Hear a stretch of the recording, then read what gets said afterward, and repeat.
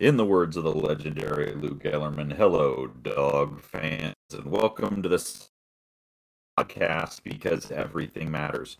I'm host Hooligan7. I'm joined this evening by Hood Husky. We've got a bunch of stuff going on fan this evening, so it's just going to be Hood and I. But Hood, how are you doing tonight? I'm doing well. Hooligan. Can't complain. Got a dub under our belt. We got a W. Like, it wasn't pretty, but it ended up on the right side of the column. And of course, before we dig into to all of our thoughts and takeaways from Cal, of course, beverage this evening. What are you sipping? Actually, went Indian Pale Ale again. Ah, nice. Juice Nation. Nice. So I think I'd say that thinking for the facing. So some juicy domination. I like where your head's at. And I found something at Trader Joe's. I've got a coffee peanut butter cup porter it's porter with peanut butter powder, coffee, and lactose. So trying something a little different. It's hitting all right. Stouts and porters are my thing, and 'tis the season. And 'tis the season. Like I said, I think I said it when you mentioned it on that episode of the pod that I'm just like, I tend to stay away from them in the summer when it's 90 degrees out because the day after can be a little bit of a feels heavier when it's 85 degrees. But when the weather turns, it was like 50 at my house today. It's porter and stout season. I'm all for it. All right, I don't think unless you saw any stupid tweets, I think we can skip stupid tweets for the week and move right into talking about Cal. Yeah, definitely do that. I surprisingly, I don't tip the tweet, but I got one. I'll say it's a friend of the pod, Big Game Boomer. Posted a couple days every state, and and he had you dubbed as the worst. Big Game Boomer is obviously going to be Shrek for Halloween because he's trolling. Likes picking on us now, like everybody does. He likes picking on us. So it's like I choose to look at most of Big Game Boomer's content as like when he shouts out one of us from the Sound the Siren family as the best Husky follow, is that he's being serious, and the rest of the time he's probably going for the reactions and the ratios. Playing the game, yeah. So Cal, a tale of two halves in a lot of ways. Offense looked, well, not world beating, at least respectable, decent, pretty good going into the half, and then it disappeared. We're now on a 75% ratio of no touchdowns in 8 games with John Donovan as the guy. In at least a half of a game with John Donovan as the offensive coordinator, looked to me like what had been working in the first half. We kind of stopped and we got really, really conservative. I think as play calling got a little tight. I think Dylan got a little tight.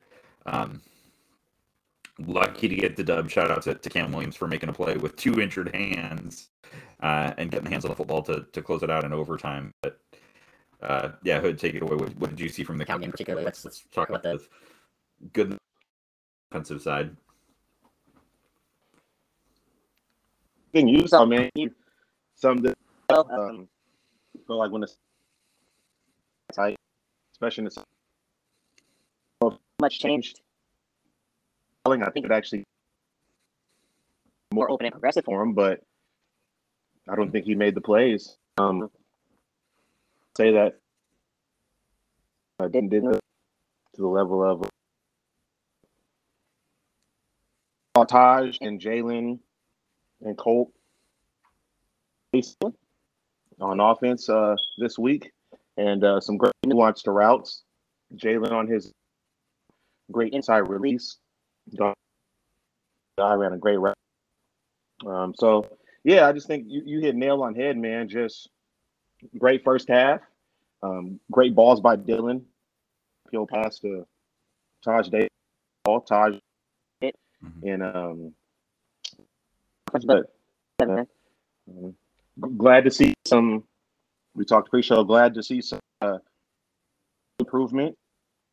Attack Hill. Yep.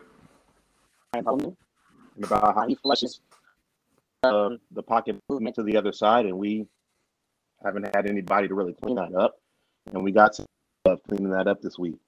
So that was awesome. Hope to see that continue. But yeah, just some small little things I noticed as far as improvements. Yeah. God, we shouldn't talk about this game without saying it loudly and repeatedly that what a freaking hellacious game from Kyler Gordon. He clearly, it's one of those things where Husky fans knew how good a player Kyler Gordon is, but I think easily the rest of the conference now is well aware that the guy sitting opposite Trent McDuffie on the other side of the field is a guy they probably don't want to test very often either. And certainly I think his national brand is only going to grow from here. And I hate to say it because certainly selfishly as a Husky fan, I'd love to see him back on Montlake next fall, but if he plays like that, if he plays like that, he's at worst going to be a day 2 pick. At worst, man. That was an audition. We could conceivably have 2. He plays like that all season. You could see both he and Trent go day 1. Facts. Present one heck of for that. Yeah. Cal is not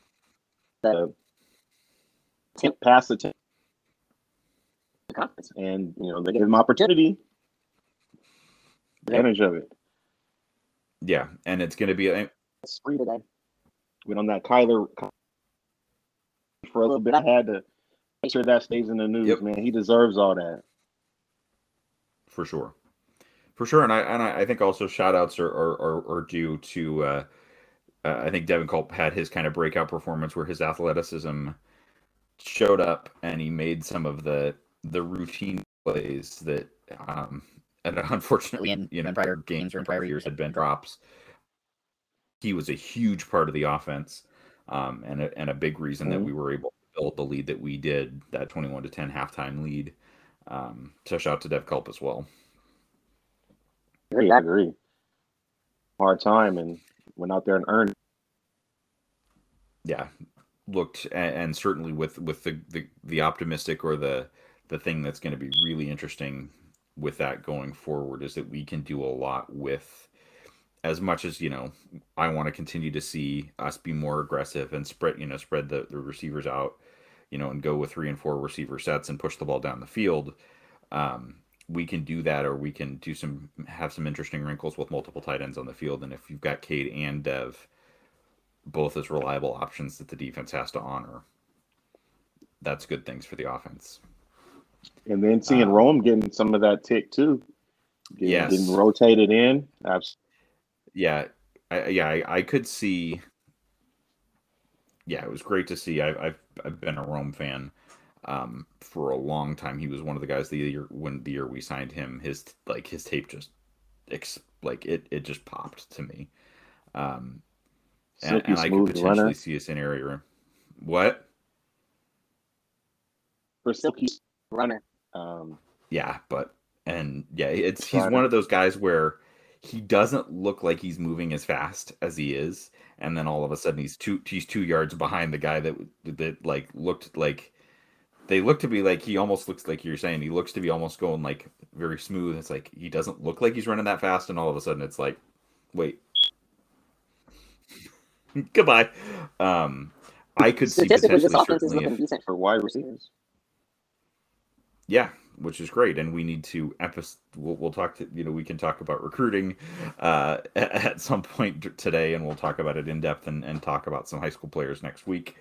But that's something that we need to emphasize, because it's a new coach. It's not the Chip Kelly spread down at Oregon, but the University of Oregon is still the place where good receivers go to get wasted, and not even the. And I'm not saying like the good would get wasted. Their talent. I mean, they had 10 completions. I don't remember there was 10 completions to receivers or just 10 completions in the game last week. Period, against a 16 straight loss. Granted, they've got some quarterback issues at Oregon with I think Brant Brown's hurt, but I have to emphasize. I agree. They marketed Jalen the Arkansas State game. Yep. Hopefully that nice little sign to at least West Coast or Fresno guys. So yeah, for sure. It's so key, and when we take a step back on the field, or when we have the hiccup that we did, or the fuck up, if we want to call it that, with Montana, we're not probably going to have a ton of open doors nationally, places that are out of our footprint on the recruiting trail, at least this year. So we need to be able to close guys that are and get after guys and be able to sell that vision to kids that traditionally are in our footprint, and it's not outlandish to come to the University of Washington. In-state offer Trey Lecter. Probably not a receiver in the scheme of things, but yeah, on the downside, I certainly think there's the second half where I think the offense had 62 total yards of offense the entire second half. Again, shout out to Kyler for making a couple of key stops that kept us in the game, where if Cal had gone down and scored again, or we could have been in trouble chasing the game again, like we were trying to do at the end of the Montana game, and certainly were at the end of the Michigan game. But and I think we talked about it in the pre-show, and I'll talk to let you talk to what you saw out of or where you have concerns on the other side of the ball on defense. Yeah. Also saw some great improvements in this. Obviously, coming to make a play. Jackson struggling all game, and then coming to make a play. One thing that I fortunate for the was being up and then not being able to really pin your ears back and get comfortable. We haven't had a game other than Arkansas State where the offense put 34-10, where you can just kind of fire off. Ryan Bowman defined Chase Garbers as annoying. You know what I mean? And it's like he's the kind of quarterback that gives us trouble.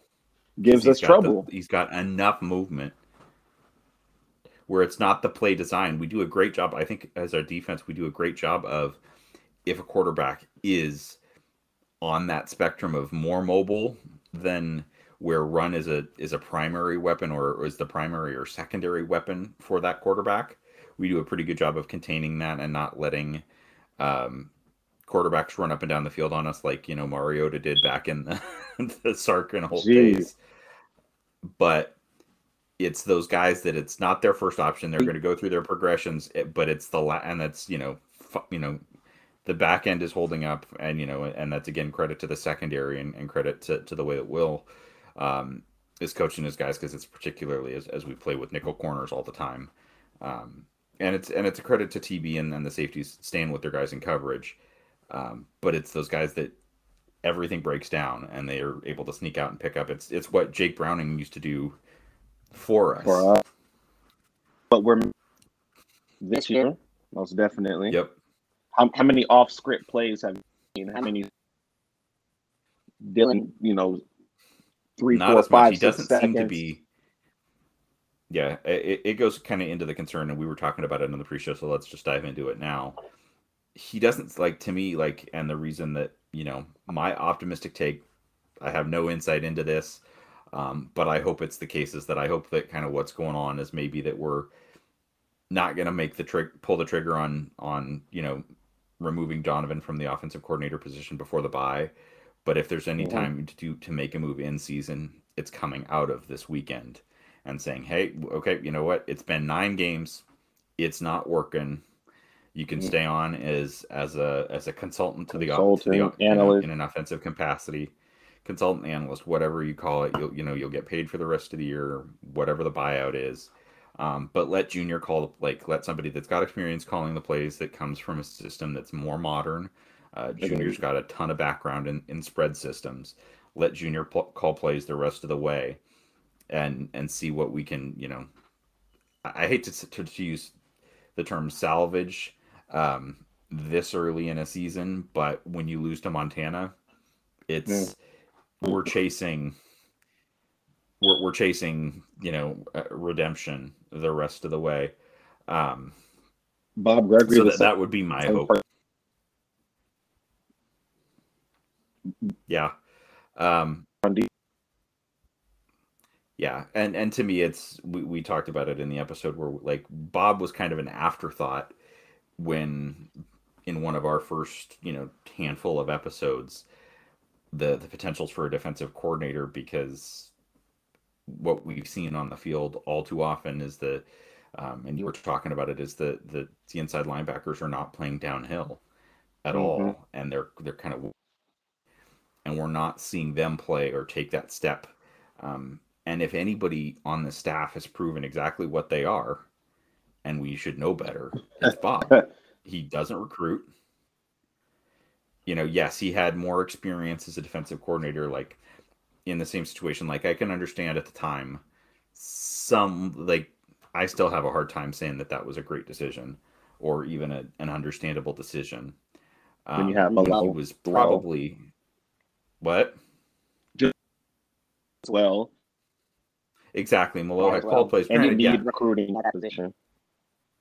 Exactly. Bob had been a coordinator for 7 years at Cal and had a pretty good run of success, but Akaika has called plays before, has proven more in his current role at the University of Washington as a recruiter, had proven that he developed his guys. He's got Vita in the league. He helped get Elijah Qualls to the league. He's got Greg Gaines in the league. He's got Levi in the league now. Keep going. You can't you should reward the people that are doing something for you. What? It feels so no brainer, And your user, imagine Denison in a role like, the developers we have. If you can just develop those relationships in the building for these, as well, man. Yep. Bring them in the building. We need more recruiters on the staff. That's why, yes, we've talked a lot on, in the chats and on the Twitter timelines about, the O-line has not played that well this season. And yes, that's a concern in terms of Scott Huff as a coach. Scott Huff is clearly a proven recruiter. He's brought in consistently probably the best O-line classes that we've seen since the Don James Golden era, and guys where we were bringing in guys like Lincoln Kennedy. We haven't seen it as much in terms of his ability to develop. He's got a few pieces, but I think, again, it's the scheme is the problem. Is that, I think that when you have a misfit in terms of, we don't, I think it's some of the choices of who we're playing, and not putting our best talent necessarily on the field in some cases, and we've seen that throughout Peterson's era and certainly throughout Blake's era as well to this point. But I think we were talking about it where JD's trying to do a lot of man blocking, and what I think Huff's background is more in zone, is in more zone blocking schemes. Lane, things like that. And if we got 4 or 5 that all can contribute in different ways, allow Cam Davis and Richard Newton and Javion to bounce your play. Allow somebody to get his playmaking ability front side, or his lean forward, and Kamar Pleasant's lean forward on, if you want to run these dives and stuff like that, use the other backs to complement, in zone block schemes. But I believe Huff has had his hands tied as well. There's something that John Donovan mentioned in his press conference about how the ball out, Dylan Morris's second hits.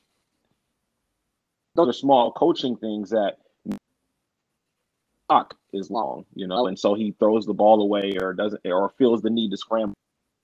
Yep. If he stood there and and got hit while throwing, he would have had time to throw in that next window, or a time to scan for a third or check. Yeah, and that's another point to me that's such a significant concern from what Donovan, his position of responsibility in addition to the entire offense is that he's our quarterbacks coach, and Dylan has regressed. I agree. So did Christian Hackenberg, though. He was what? So did Christian Hackenberg, though. Again, like it was a questionable hire at the time because the tape exists of what a John Donovan offense looks like. It didn't look good. Know that I had he was his numbers that have started to come out and like pin media like that and all the stories I'm reading about, like I don't know where I was, but stuff is bad and it's very consistent. Yeah, like it's and like I get that because we've had you can see coaches struggle somewhere. And then they figure it out. They get another. Coaches get too many chances, and some coaches end up figuring it out and take some lessons from their first, jobs. But Donovan is not a young coach, and he's not even a kind of young coach. It's like you're not, you're just not going to change that much at a certain point. And programs that are serious about competing at a conference championship and popping into the national championship picture, don't hire bounce back or retread coaches that have already failed at one big time program, and it's not just that he failed at Penn State. If he'd failed at Penn State and then he'd gone to the league and he'd learned a couple of things and he was a passing game coordinator or a running game coordinator for respectable NFL franchises, like, okay, he's figured some things out. Okay. He went from having more responsibility. He was at one point, and I will say this is to his credit, Blake Bortles' best year in Jacksonville was when I think John Donovan was his quarterback's coach. But when we hired him from Jacksonville, he was no longer the quarterback's coach. He was not a running back. He wasn't the running back coach. He was an assistant running back coach. This is like, you don't go backwards and then take a huge step to the, like, it's indescribably mind-boggling that the hire was made in the first place.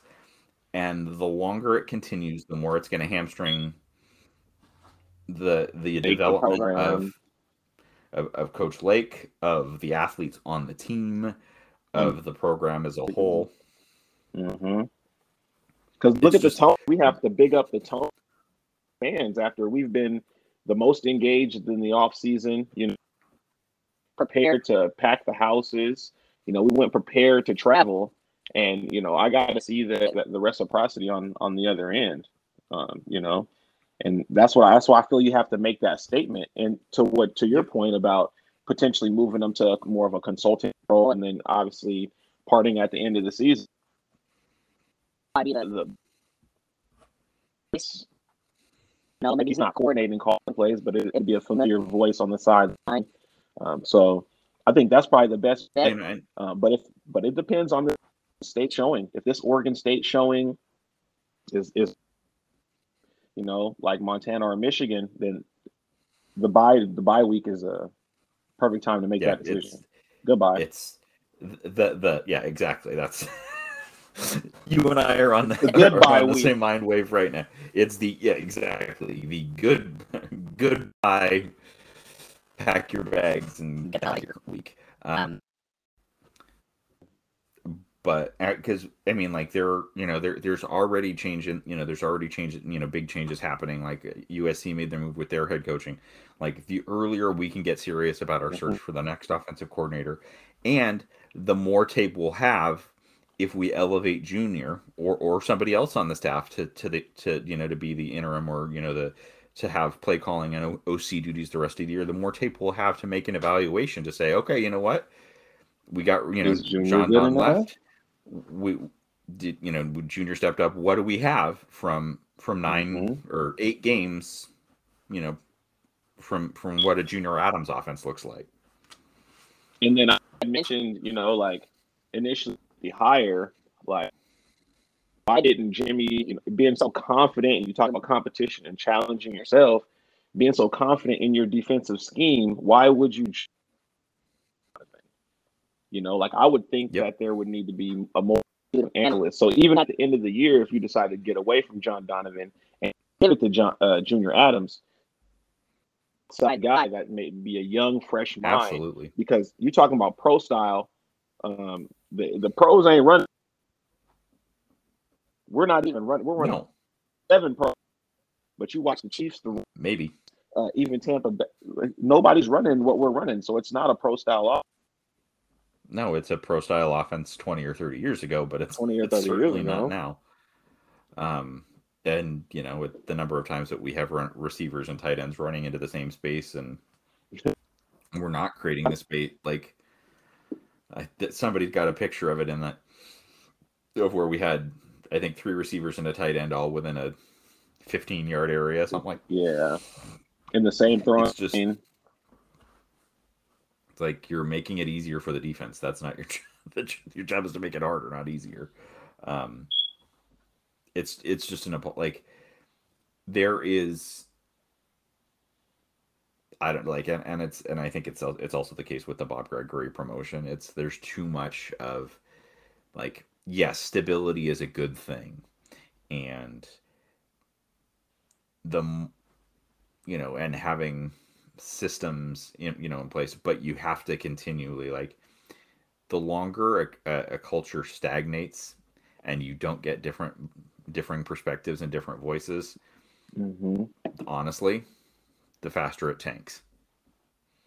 You have to get outside challenges and okay, I mean, and it gets pointed out all the time, particularly amongst Husky Twitter, but like, if Nick Saban can say that my preferred way of doing things on the offensive side of the ball, and keep my defense off the field, ground it out. If Nick Saban of multiple national championships can say, "Hey, no, you know what? We need to do things differently," there's no excuse. You can't say, "Hey, I'm smart." You can continuity throughout. You've got comparable people over there. Even if you get rid of BG, you can bring in a young coach to basically coach to your system. You know what I mean? Yep. That bring in some outside perspective, bring in some outside wrinkles. Yeah. And on offense is more, if you want to make your defense that much better, offense is where we need to hire that person outside of our tree. So that's going to challenge, because it's yeah, it's outside the tree. It's going to, because it's going to give new wrinkles for the defense to have to worry about and think about. I mean, the thing that I think I struggle with that in terms of the questioning Coach Lake's decision is, yes, we've struggled with kind of that going Stanford style, the power, the stack the box. But some of that, just to me, is based on stubbornness and it's not just Coach Lake's stubbornness, it's Pete's stubbornness. It was Kwiatkowski's stubbornness. It's the whole staff. It's that whole the whole Boise culture of we have to outsmart. We have to, we're going to do things our way. We're going to do things our way. We're going to do things our way. Even we know exactly, it's what made me tear my hair out during, what left of it I have, during the Stanford game last year. It's Stanford didn't do anything to surprise us. If we were surprised by what Stanford did to build that lead in the first half, we haven't been paying attention for 10 years of what David Shaw and Jim Harbaugh Stanford football looks like. It's if you're surprised by that and haven't figured out a way, hey, we need to counter this and do something a little different. I think looking forward to Oregon State. I think a game that's going to be exactly just challenging what they can challenge. They can stack the box. Got downhill linebackers. Got a downhill IDL. Got safety that if you need that extra man in the box can stop what you're gonna have to do. So it's gonna be another game where we're gonna have to step it up on offense. Yeah, we're gonna have to step it up in the pass game. Like the fact that we're the only FBS school in the country without a 20-yard run. With a unit, by the way, and I'm not pinning this on the kids by any stretch of the imagination. With one of what in multiple publications, or at least in a number of publications, was one of the could have been one of the, or was labeled one of the best 5 lines in the country. We do not have a 20-yard run. Nuts. Because I mean, it's terrible. It's a lack of diversity in running plays, but it's one of the things that I scream about, or at least in my opinion, it's one of the things I scream about all the time is how often we come out. Yeah, we'll come out in a 3 or 4 wide receiver set, but they're all within 5-6 yards of the tackles. We're not creating space, so we're bringing more defenders in to stop the run. Can you imagine just being John Donovan, Scott Huff, and Junior Adams, and knowing you're going into Montana, being the high, bigger, stronger on the line, and you say game plan is just to bully these guys, and then your O-line does. That's big. I think they are definitely one of the more disappointing units. These first 4 games showed up a little bit more, and I think they'll a little better. And I want to see it. And I'd love to. Even if I'd love to talk about Jackson going first round. Yeah. I'd love for it to happen. Realistically, I don't think Jackson Kirkland is a first round NFL draft choice, and that's no disrespect to Jackson. I think he's going to be a very, very solid pro. I could see him being an exceptional guard, and a very solid right tackle. I just not seeing. I mean, Aiden. Then again, Zach Wilson was taken second overall, so. Right, come on, Mr. Ford. Yeah. Doesn't have too much competition, I'd say, in the draft. But at the end of the day, in totality, I mean, Jackson's got to be the lead. Jackson and Wyatt, they're veterans. Communication should not be a problem. Henry Benevalu mentioning that, they've got to improve their communication. 5th, 6th year center community problem every year on campus at this point. Yeah, it's and with those 3 guys that you mentioned, and to me, I think some of it is I think they've got it's a different scheme in that we've gone from what was more a zone scheme until we brought John Don in to the man scheme, and I think that can cause some changes. But when you have as much experience as we have on the lines, for them to be struggling to this extent is significantly concerning. I think it's scheme not to realize that experience can provide. You get reps at all these plays. Yep. Why are you pigeonholing them running a singular scheme? That it's shown that some of these people, like Henry, were projected to be out there by FCS defensive linemen. So what you think to help, you put him in advantageous. Yep. His bowl game in 2019, and you see a completely different player. So in my head, I'm like, great in that game. He was great in that game, So it's a schematic adjustment, it's a schematic change, and it's what felt like. The first 2 weeks we should have got more of. At this point, the 4 games, we're finding out we're doing this. John Donovan scheme. They were 3-1 almost in spite of the scheme. Yeah, and before we get any further, I will also shout out Kamari. I for a huge bounce back play. He had the fumble, but then he caught that pass out of the backfield, made a couple guys miss, and and set us up to score the touchdown that won the game, that ended up winning the game for us. So that's that is resilience. That is, that's Husky football right there. He took one on the chin, popped right back up, and helped us close the deal. And speak to the purple out and just the environment of the game, man. Husky Nation, you guys showed up. You guys were loud. Dog Pack, you showed up. It was amazing to see. I could see there was more people actively involved. It looked like, based on other games I've been to, felt like on the video board there was more like engagement and getting people involved more often.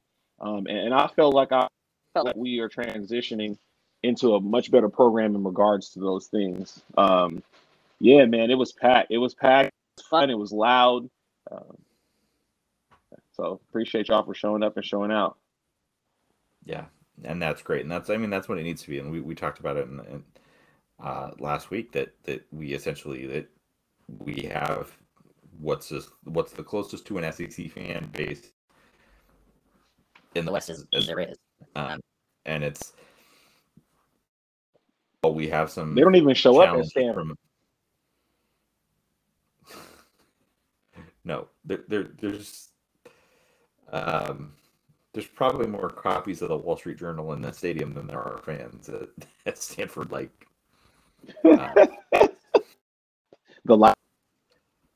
it's shout-outs to Leah for that one. that was one of the best ones. That's not the farm, but the library. Can you tell me which way the sports ball field is? Yeah, it's are they wrestling there? Yeah.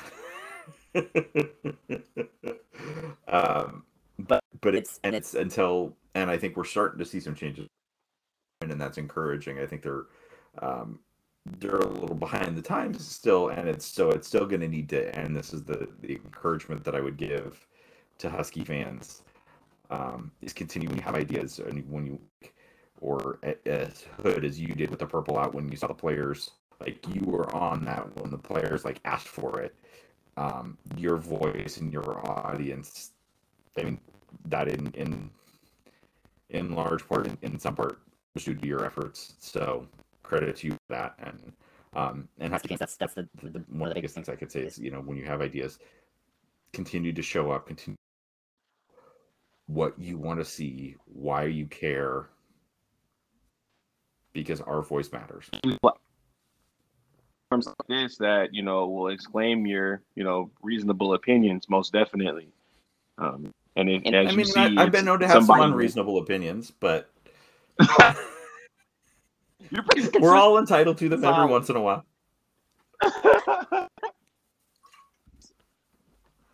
Exactly. What's the world without a hot take? Domination is amazing. I will say we did stupid tweets earlier.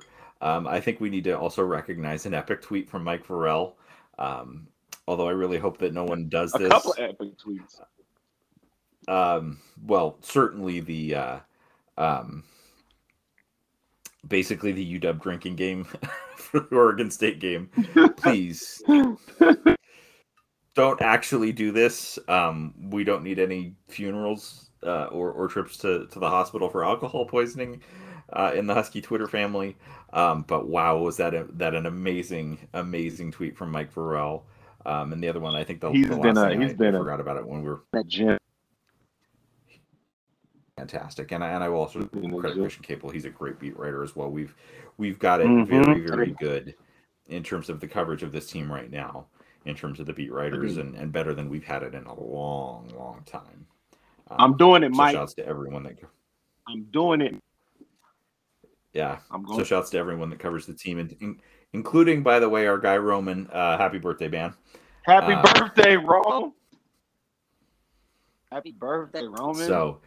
I will say that something came out from a Varel article earlier this week that we forgot to talk about with the John Donovan conversation earlier, about John Donovan not going back and watching our own tape, which is just another thing that's just indescribably like, how in the world does that happen?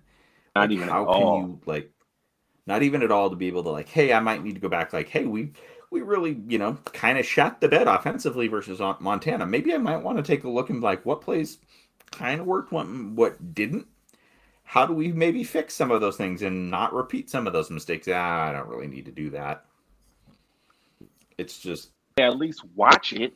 You know what I mean? Whether you take away, you should know that like this is a formation wrong, or hey guys, this on this route concept, hey, you guys didn't execute that to the best. Even minuscule things. You didn't watch it at all. I don't think there's a ton that you definitely take away from the offensively, but at the same time, like I at least as a staff go watch that the day after the game and talk about the details of the game, the nuances of coming up to tackle, simple stuff, but at all. Like, are we a prepared team? For think memory serves for $850,000 that he's getting paid. That's nuts. I'm not like I'm the first person to say that like there needs to be work-life balance and all of those things, but it also comes with the territory. And I will also say coaches get an amazing amount they get a lot more chances to correct their mistakes or a lot more chances to prove that they don't suck than people that work in every other field, basically. And as we can see, there's a lot of incompetence going on this staff. Jesus Christ.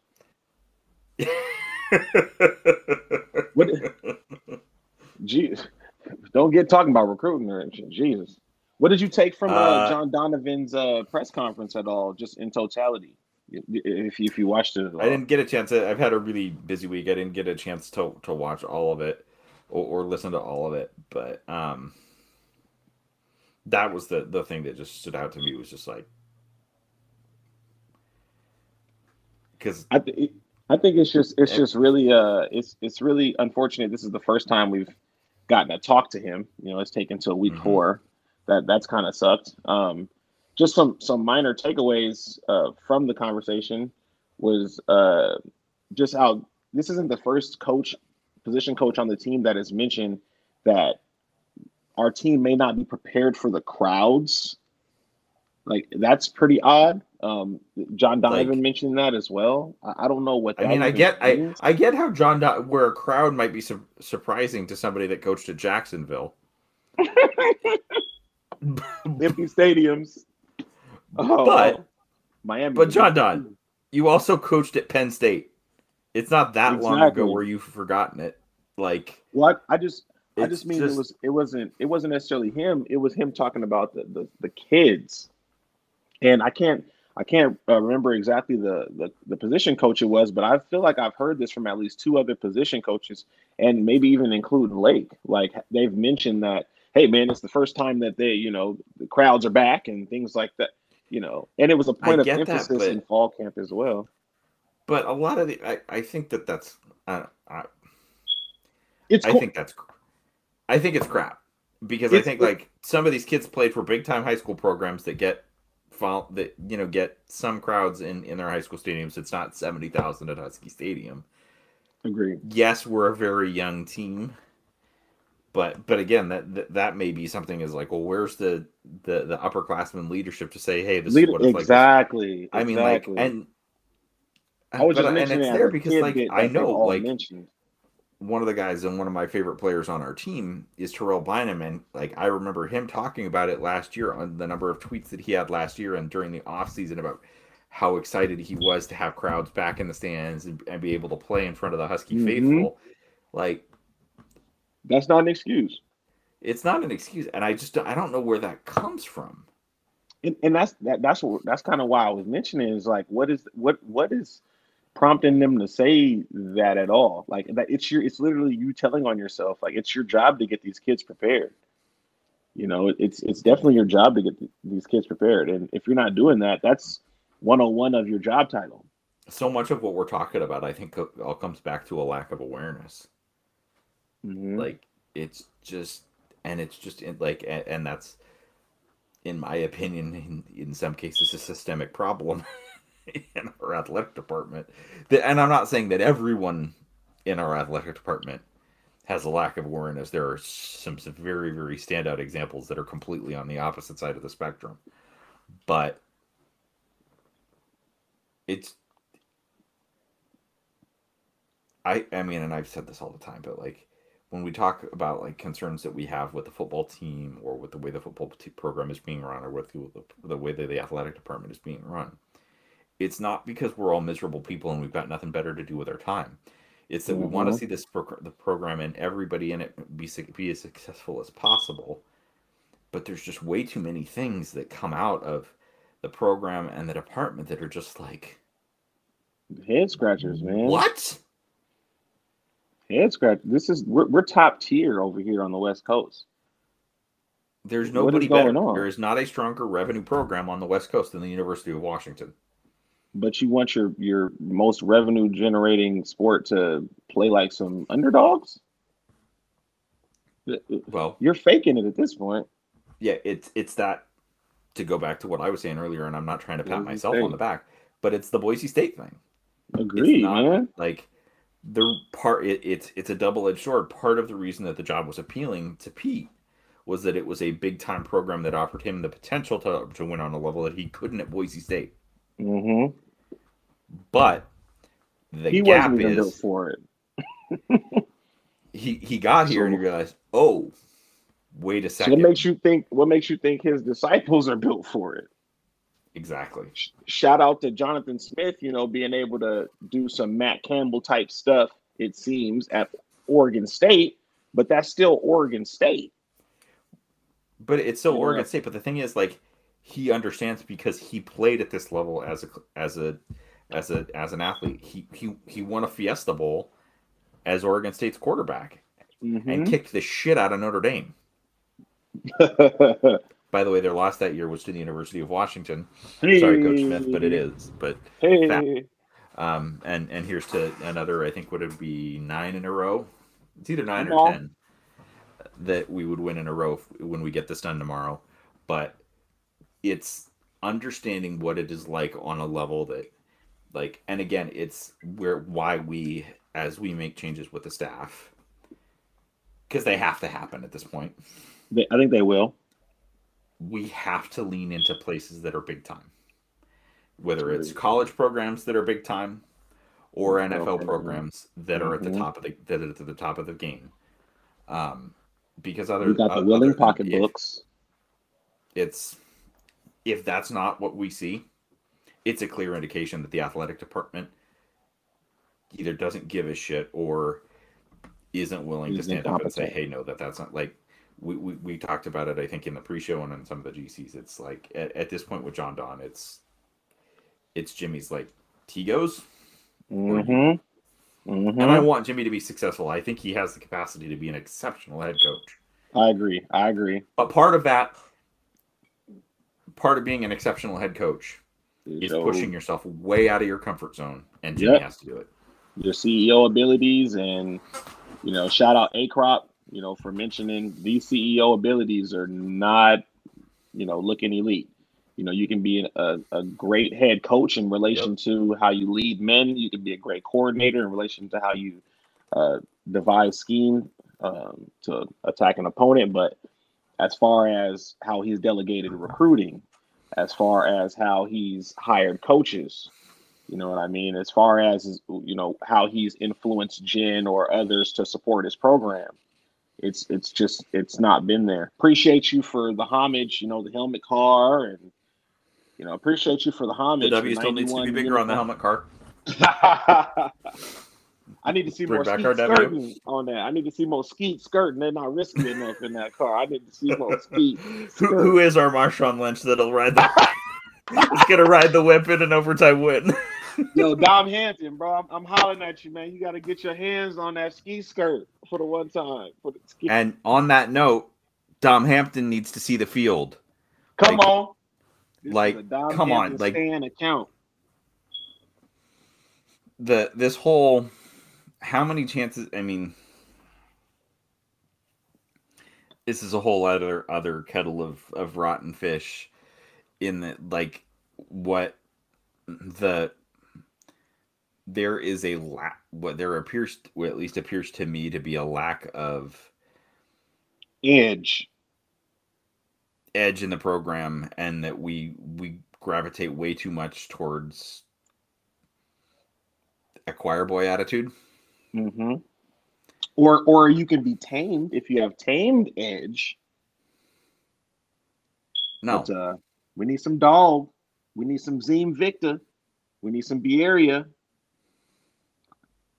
If we had a defense of 11 Alex Cooks, we'd be fine. We need some dogs. Mm-hmm. Know who played before you. Yep. Byron Murphy's, Buddhas, Taylor Rapps, all of those guys. Just like, I love how Buki's embodying, the personality and the culture of what death row means and things like that. Exactly. Kyler, boy, you exploding into these fools on contact. Your big hit ability, keep rapping, man, young man. I'm proud of you. Mm-hmm. Absolutely. Yeah, it and that's the thing that just, to me, is, it's so mind-boggling, is that there's this discrepancy.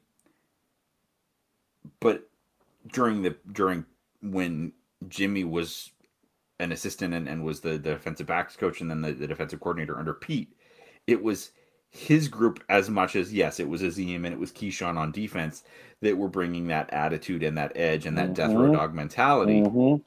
And it's still the defensive backs that have that mentality. Yep.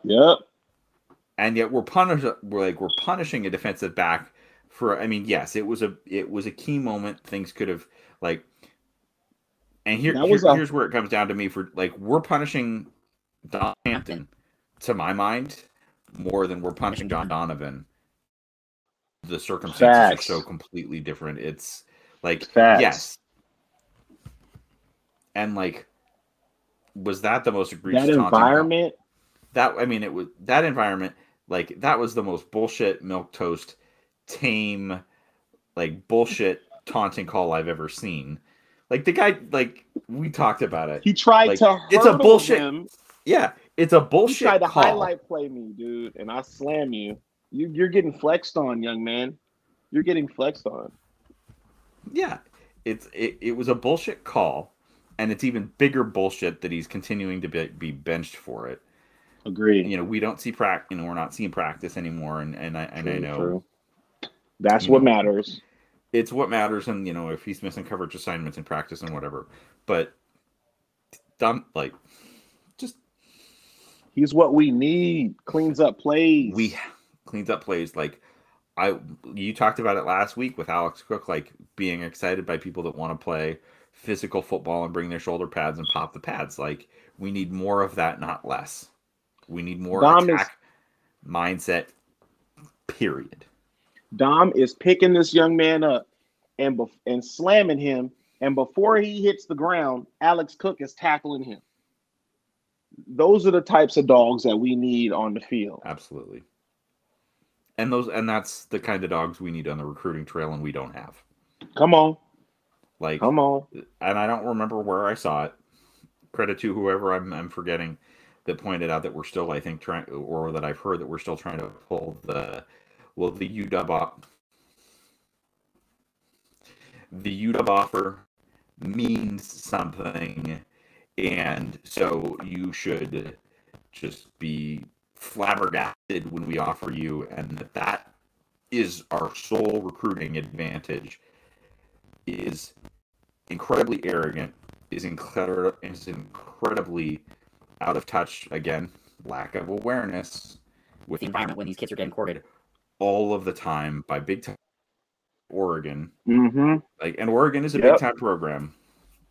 Mm-hmm. Agreed. I hate to say it, but they are relentless in the recruiting game. And to think that we're going to have any kind of success for people that are recruiting like dogs like that and are on these kids all the time by saying like, oh, well, they offered you 9 months ago and they've been talking to you every day, but we're going to hold this and here it is. But you're going to like, get the fuck out of here. If you're going to make that offer so exclusive, you need to incentivize me. Where's my NIL opportunities to make this really as exclusive as you guys are saying? I get the degree and everything like that, but I can make if I can make up to 4, 5, 6 figures while I'm on campus, I'm fine. The degree is going to speak for us. I don't need that at this moment.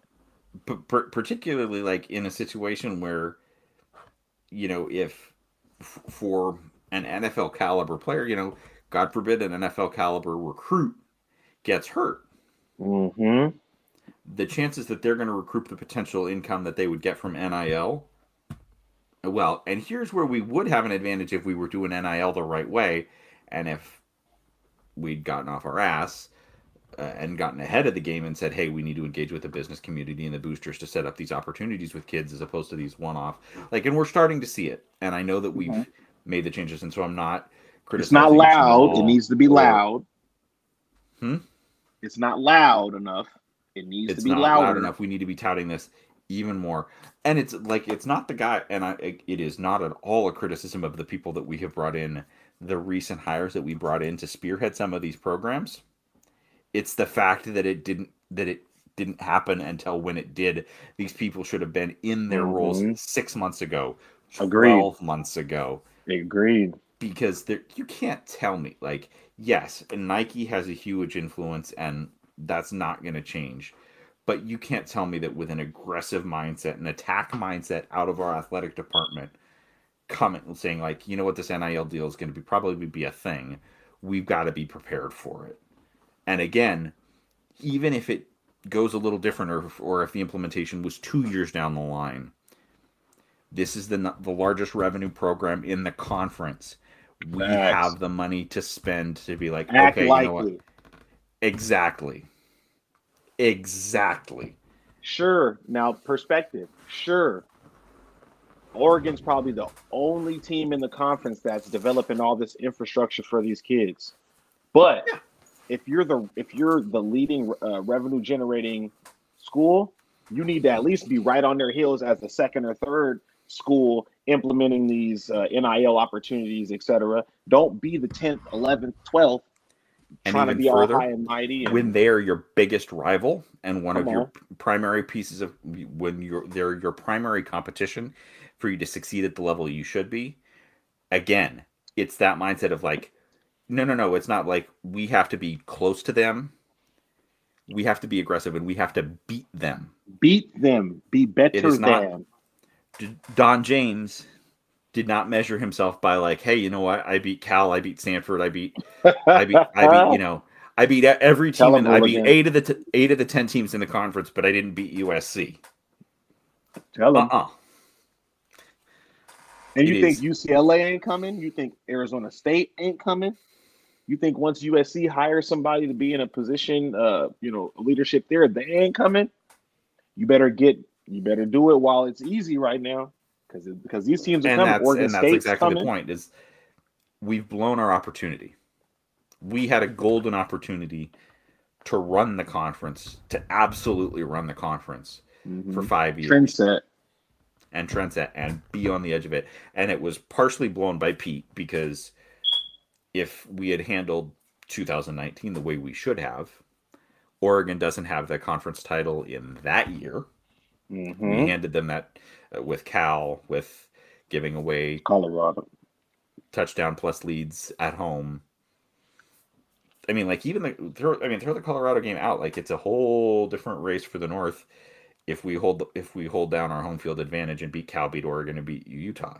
Yeah, you can throw the clunker against Cal or against Colorado, and I still think it's probably a tie with Oregon, and you've got the head-to-head. Agreed. Because they lost to ASU. Burnout and things. And then we way too much used the COVID excuse of like, oh, and like we're like, okay, let's see it on the field. Let's see, we put so many eggs in the, oh, we'll just see what we're gonna do with all of the talent we have in 2021 in terms of recruiting. We'll show it on the field, and that's gonna solve all of our recruiting problems. And we came out of the gate and lost to Montana. Crazy. How'd that work out? Didn't. Attack mode, like actual fucking attack mode, all the damn time. Now this is also some beta, perspective as well. But it seems like these guys are really, really banking hard on relying on the West Coast, relying on California and Washington for the classes of 23 and 24. And while everybody wants to see, us offering these people around the country and things like that, these classes are really, really nice. And all we have to do in these two back-to-back classes, 23, 24, is lock up home and lock up some of these West Coast targets. And our top targets, which is what we're kind of struggling at. We're getting guy 3, 4, 5, but we're going to have to bring something to the table, not only on the field, but off it. The NIL, it's huge. We have to recruit and we have to pursue NIL opportunities for our student athletes like our asses are lit on fire. And shout out for George K for, probably holding every single, president, AD's feet to the fire. Hell yes. He looked like he was at the Cal game for business. Mm-hmm. He's been thus far, to at least the appearances that he's been revelatory as an amazing what competence and foresight and vision can do for you. Again, fuck off Larry Scott. And he's a Vegas man, that's what we needed. I can't wait for these home and homes or these neutral site games in Vegas. We finally get some people on our turf, and I'm pretty sure that's something that he's going to facilitate. That's I mean, I'm much more excited and intrigued about the opportunity to go down to a conference championship game in Vegas than I was to go down to the eyesore in Santa Clara. Jesus. And these are and Hooligan, these are the platforms that we're missing out if we're not first. Much momentum right now for national brand, for television exposure. There's so much momentum for it right now. And we know one of those teams, just in relation just to their brand, man, is going to be Oregon. And at the end of the day, there's going to be a lot of eyes on us with this new commish. There's going to be a lot of eyes on us with the opportunity that the conference gets, obviously post-2024 when the media rights are up for grabs. I mean, we got to be ahead of this game to compete at the end of the day. So even in the Pac-12, not compete in the CFP or for NY6s. Absolutely. We're going to have – it's going to be a struggle to compete in the Pac-12 if you don't keep up right now. Mm-hmm. And it's why, unfortunately, like why it is, for Sark, it happened after, I think, year 3, the Nick Holt situation where we got torched by Baylor in the bowl game and where he had to say, you know what, the first guy I brought in to do this job isn't working out. Much earlier in Jimmy's tenure. But we're here, like, and with where our talent level is on this team right now, and with the talent, it's not only the fact that we are just under the blue chip ratio to be a national champ, to honestly, with good coaching or with great coaching, could be in that national conversation when you're that close. Like, we have, I think, almost twice as many blue chip players on our team right now as we did when we went to the CFP in 2016. When you're at that level of talent, you cannot waste it. There's no excuse to waste it. Agreed. And the second factor is to what you were just talking about, when there are 2 classes that are overladen with talent that are unprecedented in your state and out west, you have to capitalize. And if you don't capitalize, I'm sorry, but you're not the guy. And we're going to find something. You got to take the chance. Like, I want Jimmy to capitalize on it, because that's going to be what's good. Like, I like Jimmy. I respect him. I think he can be a great coach. I think he's going through a lot of the growing pains that come. Agreed. When it's a different, like, when you're handed the University of, or when you get the job at the University of Washington, we're not Ohio State. We're not Alabama, where it's just this kind of coaching waiting and you can automatically kind of almost assume success, or like those first 2 years you've got so much talent built up and it's not a dog shit conference like Lincoln Riley. It like the book's kind of being like, yeah, you won 10 or 11 games your first 2 or 3 years in Norman. Like, of course, because the fucking conference sucks ass. Like, but there's also elements of, and you guys will probably notice this trend as well, but when the coach in waiting is an offensive guy, the transition seems to be easier, because they tend to have already in place solid defensive staffs, or go out there and, defensive guys typically don't miss as much as offensive guys. Mm-hmm. So you can go out there and find somebody to kind of, mimic the schemes that made you guys successful, but it's typically the defensive guys or get better. He brought in Alex Grinch, who, yes, everybody that thinks Alex Grinch is the next great coach in waiting is, I think Alex Grinch is overhyped. Of course, I agree. But it's a lot easier to be successful when you're when like what we're facing is that the defense almost has to be perfect. Yes, agreed. Because the offense isn't putting the requisite amount of points on the board. Where it's a lot easier if you've got an offense that consistently put up 35, and then on a good night it puts up 45 or 50. The defense, like, it hides a lot of warts on the defensive side of the ball. It's a lot harder for a great defense to hide the warts of a bad offense. And that's the difference between, having that coach in waiting being an offensive guy versus a defensive guy. Defensive guys tend to be made or broken by the offensive guys they hire, which is a lot easier to be hit and miss. And then if you miss very badly, like obviously we have, then it looks even worse. But you don't even need to cough no more, man. That's just a straight up John Donovan. We don't even need to fake that. He needs to get out of there. But I will say that just as far as trends are concerned, typically it's tougher for a defensive guy to go in there and be successful early. Yep. Now you're finally starting to see Ryan Day go through things because he doesn't have a defensive guy. Yeah. You're finally starting to see Oklahoma go through things because his defense isn't bailing him out anymore. So if we just had any type of level, bailing him out enough to winning the shootouts. Yep. Exactly. No, absolutely. And I think that's the thing. I think it's a great point, Hood, because let's look at like Will Muschamp. Kind of thing, like, oh, he's a great defensive coordinator. He's a great defensive coordinator, and then as a head coach, Manny Diaz, Manny Diaz, Jeremy Pruitt. Defensive guys, man. Mel Tucker seems to be doing okay, but we still got the book still out there. But Mel Tucker he seems to be doing okay. But I think he's also made, some good offensive coordinator hire. Or at least competent offensive coordinator hires. And I think he had a level of experience across a number of different programs where he was, I think, a little bit more ready than. Agreed. Than others. And I think part of that is that he'd been, and I don't know for sure, so somebody can shout at me on Twitter and correct me if I'm wrong, but I think he had experience across a number of different programs and like branching out from one coaching tree. And so he'd gotten exposure to different systems, to different approaches, whereas Jimmy, this is what it is. It was the same. Tampa was a great run for him under a DB mind in Raheem Morris. So sure, that's why he's so elite there. But Kirby Smart, a defensive guy too. I think so, yeah. I think Kirby Smart's defensive as well. See, the trend.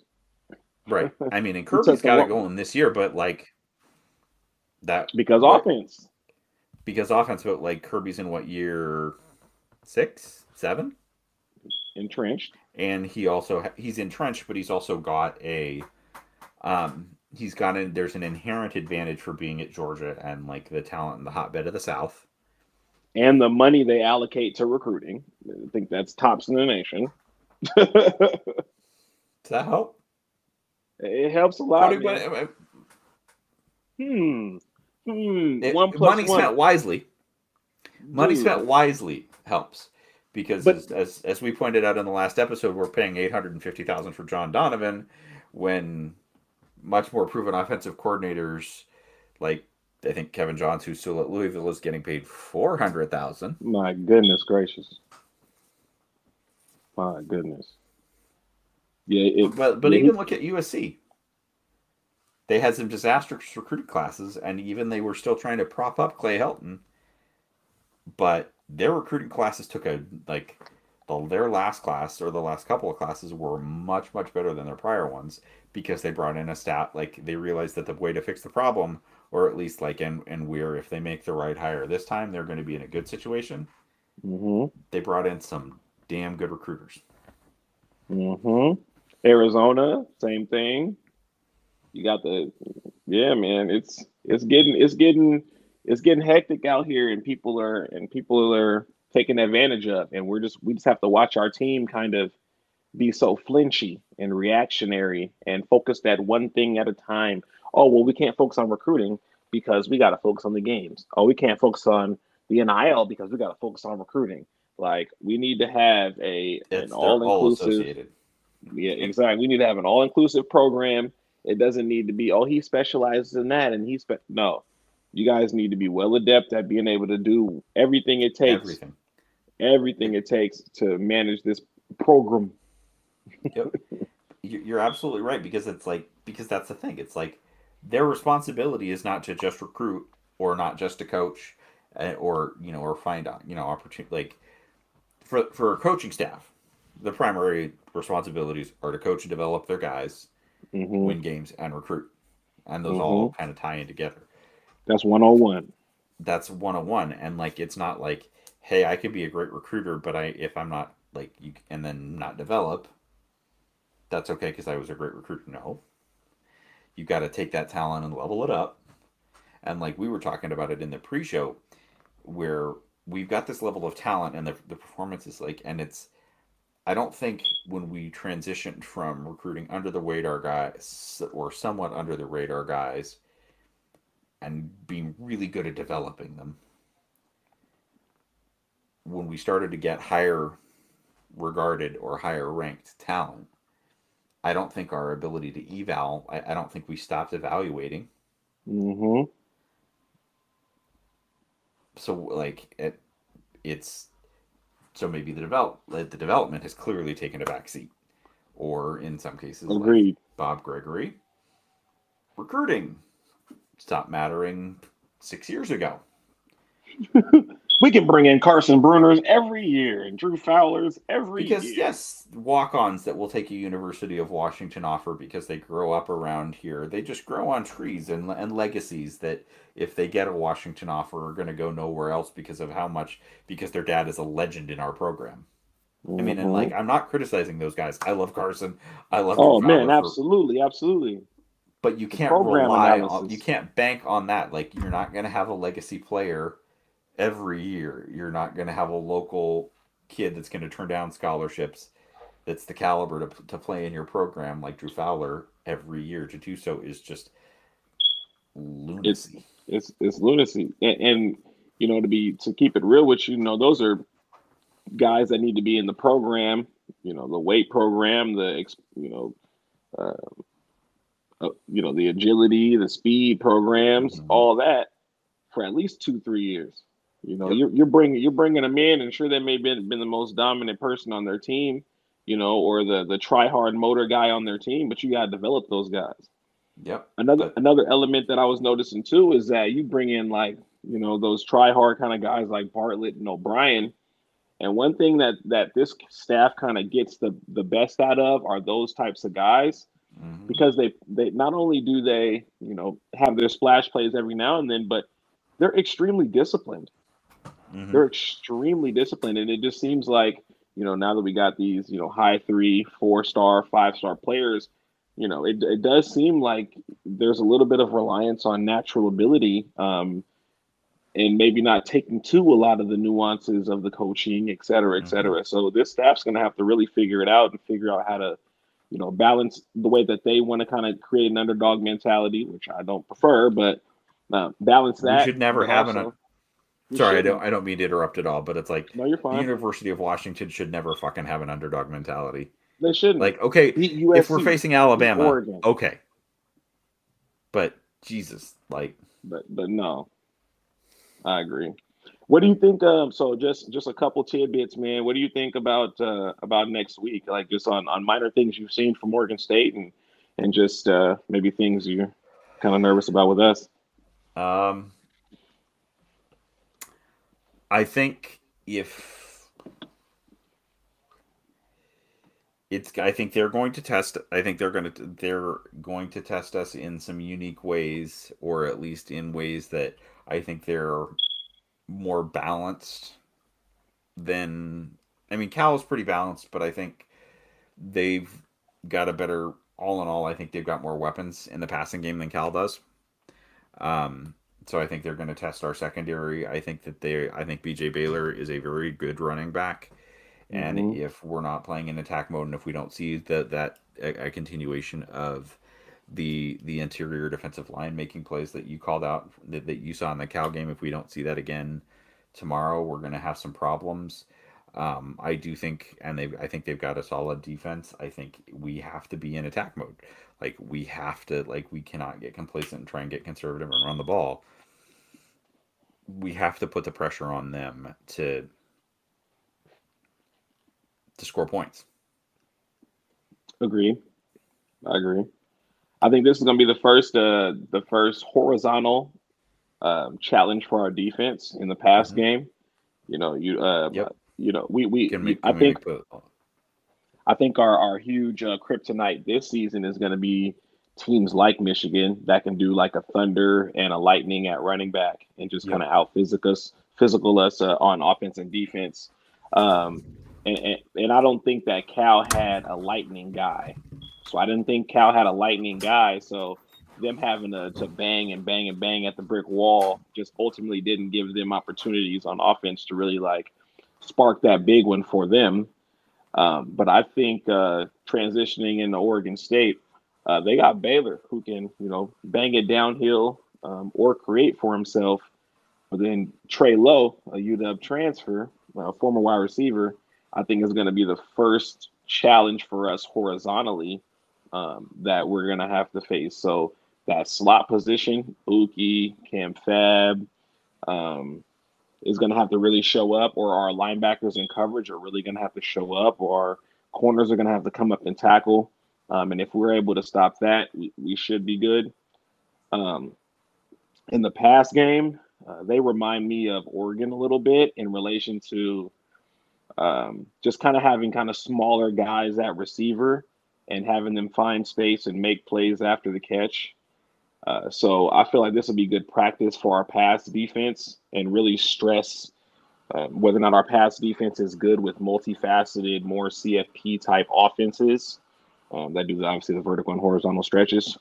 But I also think that our offensive line and our offense in general is going to need to really impose their will for us to be able to score points. And if we're able to score points, man, we can really, really put some pressure on Chance Nolan, who, albeit played USC just recently, but I don't think he's been in big games that mean something. And this is a big game in the North that kind of means something. So putting some pressure on him, I think could really, really change the outcome of this game. But like all 4 previous games we've seen, this is really going to come down to how, not necessarily how our offense seems like it can start, but how it's going to finish and how it's going to stay efficient. We got a whole bunch of yards. Dylan has a whole bunch of yards. The receivers have a whole bunch of yards, but that's not any indication of how efficient or effective the pass game has been. So how efficient are we going to be in this game, on second and long, medium, so I do think we pull it out. I think they stress 30 points. And I think I can't tell you which half we're going to perform in, whether that's the first or the second half, but whichever half we decide to pull up in, I think we score enough points to hold them off. I hope so. Same here, man. Yeah, I think somebody asked me about it earlier in the week, and I think just with the off, like talent wise, I think we should like. There's absolutely the talent that we should be able to win this game comfortably, but it's the coaching, and um, it's particularly like on the offensive side of the ball, and it's the offense in some ways putting the defense in bad situations where they get tired, or where Baylor, or where if they get tired and they're chasing Trey Lowe outside, or they run um, Fleming or Trayshawn on a jet sweep late in the game when they've been banging on our defense all game. I've got concerns that they're going to break one that's going to put us in a position where we're chasing the game. We have to be able to score early and score with them early, and be able to build a big lead, or at least a significant enough lead, and make an inexperienced quarterback. Like we talk about it all the time, and I'm not decisions. I don't like the sound of my own voice. I'm not trying to repeat myself, but it's like make teams throw on Trent McDuffie and Kyler Gordon. Like make teams throw on our secondary, please. Because can we stack a box for once? Like because if that happens, like on occasion, you know, with a team like, and I think where Cal is unique in that, like Cal has big receivers, and we tend to struggle with big receivers that are stretching the field. Like I don't see, with the athleticism and the speed that McDuffie and Buki and Kyler have, I don't have as much concern about them being able to run in space with Fleming and with Trayshawn. Agreed. And yeah, you could, you know, if you have a 14 or a 17-point lead on Oregon State, could they go down the field and score throwing the ball a lot? Yes. Could they do it a couple of times? Yes. If you're consistently putting the points on the board where they continue to have to do that, it doesn't matter. At a certain point, Trent or Buki or Kyler or Alex or Cam or Cam Fab or whoever it is going to make a play, and either we're going to make you know, the drive is going to stall out after a 3rd and long where we you know, we stop them short of the sticks. Shout out again Kyler for that beautiful stop last week, or it's going to be going back the other direction. We got to put and one thing, you know, we got to showcase our edge players. We got to give them opportunities. We haven't really given them opportunities. We go up 24-10 versus Cal, and I'm thinking, oh yeah, we're gonna put the pedal to the metal, and our defense is gonna get an opportunity to really, you know, kind of have a stat game like Arkansas State was for the offense, and it didn't come to fruition. And the offense has to, you know, put the defense in advantageous positions because the defense is doing their job. The defense is doing their damn job. I have a vivid memory of there's a play that stands out, and I don't remember the exact down and distance or the situation from, I think, early in the second half last week, but it was after Garbers had started to eat at us a little bit with the scramble. I vividly remember, like, Savvy was to the near side, was to the count, you know, so he was lined up on the south side of the formation. With camera on the south side, and he took 2 or 3 steps off the line of scrimmage, started to go into the backfield, and then basically just stood up to try and keep, like, clearly it wasn't that he was like, I'm going to give up on the play, to keep contained. Zero attack. Exactly. They definitely played to play conservative, and what that does, man, is when the coaches are doing that, it resonates amongst the players. So the players don't play aggressive. And we saw, you know, somebody who got natural aggression in Buki and Kyler just making plays, you know what I mean? But it puts people in positions like where Dylan, you know, would have wide open guys if he just got his eyes, you know, to a second or third guy or got the ball quick out to McGrew on some of those swing passes before he would head upfield. You know, if you had guys who had the confidence, who could kind of like express the confidence of the offensive coordinator or the offensive staff, then you wouldn't have Dylan being so conservative or throwing the ball away in situations where there was people are wide open. There was a scramble play that also sticks out where he started to scramble, I think, out to his left, and Taj had a 2 or 3 yard cushion, and Dylan just air-mailed it out of bounds because I think I think we've seen that enough where it's like that 1 or 2 read and then get rid of it. That's got to be coaching. That can't like you can't there's turn somebody who was so aggressive last year and like a couple of the throws that he made in the Utah game, like he made the one that sticks out there is a throw in the Utah game where he zipped it into between 3 people into Cade. You can't turn like that guy in the course of an off season doesn't become I'm going to scramble out, and even though I have a receiver that looks to be like have about 2 to 3 yards of space, I'm going to airman. Let me throw it away over his head. Because he was making plays on those scramble drills. He was tossing to Kamari. The play versus Utah, he gets out and throws to Cade on the for the game winners go ahead score. With versus Oregon State, where he turns his hips and launches one to tie. Does the same thing, I think, versus Arizona, where he's outside, turns his hips, throws it to a diving Puka to come. There's nothing off platform. There's nothing off script. Like, there's zero going on right now. And at the end of the day, this is what we're talking about. You know, when Penn State people warned us or mentioned now on boards their communications, like, his QBs regress. You know, like you telling me that I got to take no more than 2 hitches in the backfield and I got to make a decision, then I got uncertain eyes. My eyes are moving too fast. I got to make decisions too dang quick. You know what I mean? And it's unfortunate, but we're seeing Dylan kind of, I would say, Cal when the game was kind of on his shoulders a little bit with guys open. He played conservative and he channeled the energy of his offensive staff. Yep. All right, Hood. Anything else? No. I got one more thing, man. I would like to say congratulations to Rashawn Clark for gaining his eligibility at Federal Way. Hard fought for that. Excited to see that young man get out there, one of the best athletes in 2024 in Washington State. And then also shout out to Nate Beck for going off and getting Kent Lake their first dub of the season. Shout out to those 2 high school players locally. Nice. Congrats, guys. All right. Well, everybody, thanks for listening. We will be back next week. Stay tuned also tomorrow night. We are going to be on live Twitter Spaces again like we did last week. Yeah, tune in. Join us. We'll chat with you then, and then we'll be back with more thoughts on the Oregon State game and dive deep on recruiting next week. Thanks. Go Dogs. Go Dogs. Beat the Beavs.